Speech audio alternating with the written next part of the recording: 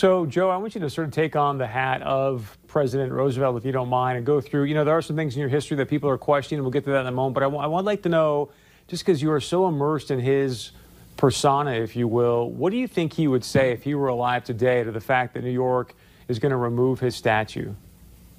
I'd say in great part, he would chastise us from the bully pulpit, that we pay attention to a lot of things, that in the long run, art is important as the education of our children, the lifting up of the American people by each of us doing the work in front of us and the duty that we're called to do.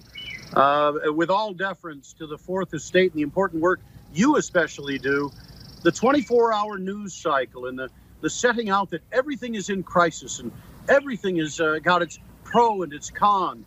There's a great deal about Theodore Roosevelt that we can agree on, and where we agree to disagree is still a point of conversation where we can treat each other with respect and move forward as an American people.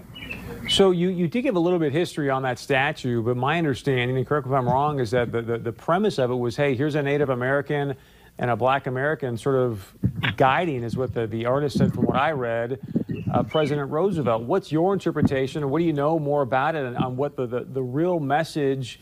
I mean, I can't, it's hard for me to believe, and if it is, then tell me, but it's hard for me to believe that statue was put there for racial subjugation or for any sort of racist undertones.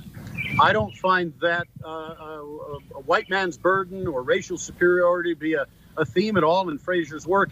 I understand how others viewing art could come to a conclusion or an interpretation. That's the wonderful thing about art. Everyone sees it differently. What I see and what I read from what James Earl Fraser, the artist, wrote is that he was representing the nobility of each of those native peoples that represented the North American continent and the African continent, where Theodore Roosevelt hunted with men from those communities. One of his great hunting friends and partners was Quanah Parker of the Comanche, who was amongst 6 Indian chiefs who rode in Teddy's 1905 inaugural parade. Here in the United States of America, Holt Collier was the most prolific bear hunting guide in the Delta of the Mississippi, and that was the man with whom Theodore Roosevelt hunted alone and learned a great deal in what became famous as the teddy bear hunt in Onward, Mississippi. Joe, if you're going to talk about interpretations, and Zach, if you don't mind bringing the video back up for just a moment, please. I mean, I think one interpretation that people could say, especially if you understand the history of Native Americans, you could say, hey, look, they had to put the white guy on the horse because he was too weak and couldn't manage the frontiers without one, right? So, I mean, you know what I mean? So if they would have taken the horse out, is then everything fair and good, or what say you? If you read Theodore Roosevelt and what he wrote, and that's why we do something here called Teddy Talks, where not just my entertaining caricature and interpretation of Theodore Roosevelt, but what he actually wrote and said. He wrote of how thrilled he was to hunt with the noble races of the Maasai warriors in Kenya. He wrote of the nobility of many of the Plains Indians. He also was a man who came short and made mistakes. But on racial equality, he brought Booker T. Washington to the White House as a dinner guest. He told the people of Mineola, Mississippi, you can go to Greenville to get your mail if you won't accept the black postmistress. Joe, I don't mean to interrupt you, sir, but you have a great story about what happened after that Booker T. Washington dinner at the White House. I mean, TR took a lot of heat for that. Please inform our audience. Well, it's a very difficult thing in that throughout the South, senators, congressional leadership, organizations, newspapers lambasted Theodore Roosevelt for having Booker T. Washington, the president of Tuskegee University, stay after a day of work as his dinner guest and have a meal with his family. It violated Southern mores of the time. But Theodore Roosevelt himself said that he didn't judge people on race, color, creed, or religion. You judge someone by their actions. By that, you'll know their character. So he was a member of the Board of Trustees at Tuskegee and spoke at Booker T. Washington's memorial. So with that being said, and I do want to get to some other more North Dakota roots, but there was a piece, Josh Hawley, Senator Josh Hawley's got a book out. There was a piece in the New York Times speaking about TR's beliefs in sterilization, eugenics, and doing that in large part to create a more homogenous race. Is there any veracity to that? And if so, what say you?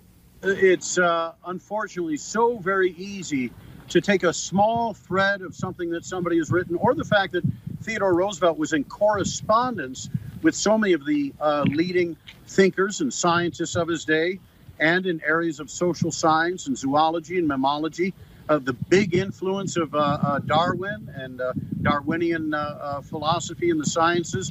You did have people who were comparing races and racial abilities. Theodore Roosevelt himself found that there was a responsibility to help bring things as we knew them, like civilization, the rule of law, the respect for the rights of others, the freedom of religion. You go on to Cousin Franklin speaking of the four freedoms. Those are the kinds of things that Theodore Roosevelt advocated.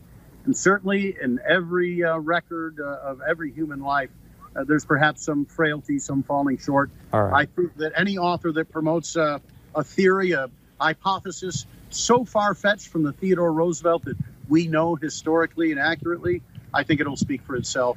Joe, 60 seconds left. Just your take on what's happening right now in America from a standpoint of you got the Theodore Roosevelt National Park, a potential Theodore Roosevelt Presidential Library in North Dakota. I mean, are those next on the list here for people to go after? What say you? Chris Berg, I'm coming to you from Medora, North Dakota. It's a special place, but it's not a wholly unique place. I've traveled these 50 states. We are a God-loving and a patriotic people, and we very often, the most important thing we can do is be in the arena. And when we're in the arena, we're going to find out that we've got a lot of neighbors and friends and family that don't think exactly like we do. Our responsibility is to get through these points of controversy, points where we disagree. But I can tell you here in Medora, we're going to fly the flag, we're going to sing the national anthem, we're going to pray to our Creator and give thanks for what's given us. We're going to celebrate the life and legacy of Theodore Roosevelt. And if I can tell you what the buzz is here in Medora and throughout North Dakota, if they don't want James Earl Fraser's statue in New York City, we'll take it right here in Medora. I've had a lot of people say that on Facebook. Bully, let's hear your bully. Bully. And go to Medora.com, because I want you to come see my Teddy Roosevelt show, and I'll answer the questions of any audience member from anywhere in the country on these and other issues. Joe, great stuff. And yes, please go to Medora. Joe puts on a phenomenal show, and he will spend hours with you, and he knows so much. It is as you can tell tonight, a fascinating conversation. Joe Wiegand, otherwise known as the 26th President of the United States, Teddy Roosevelt. Thank you, sir. We appreciate it.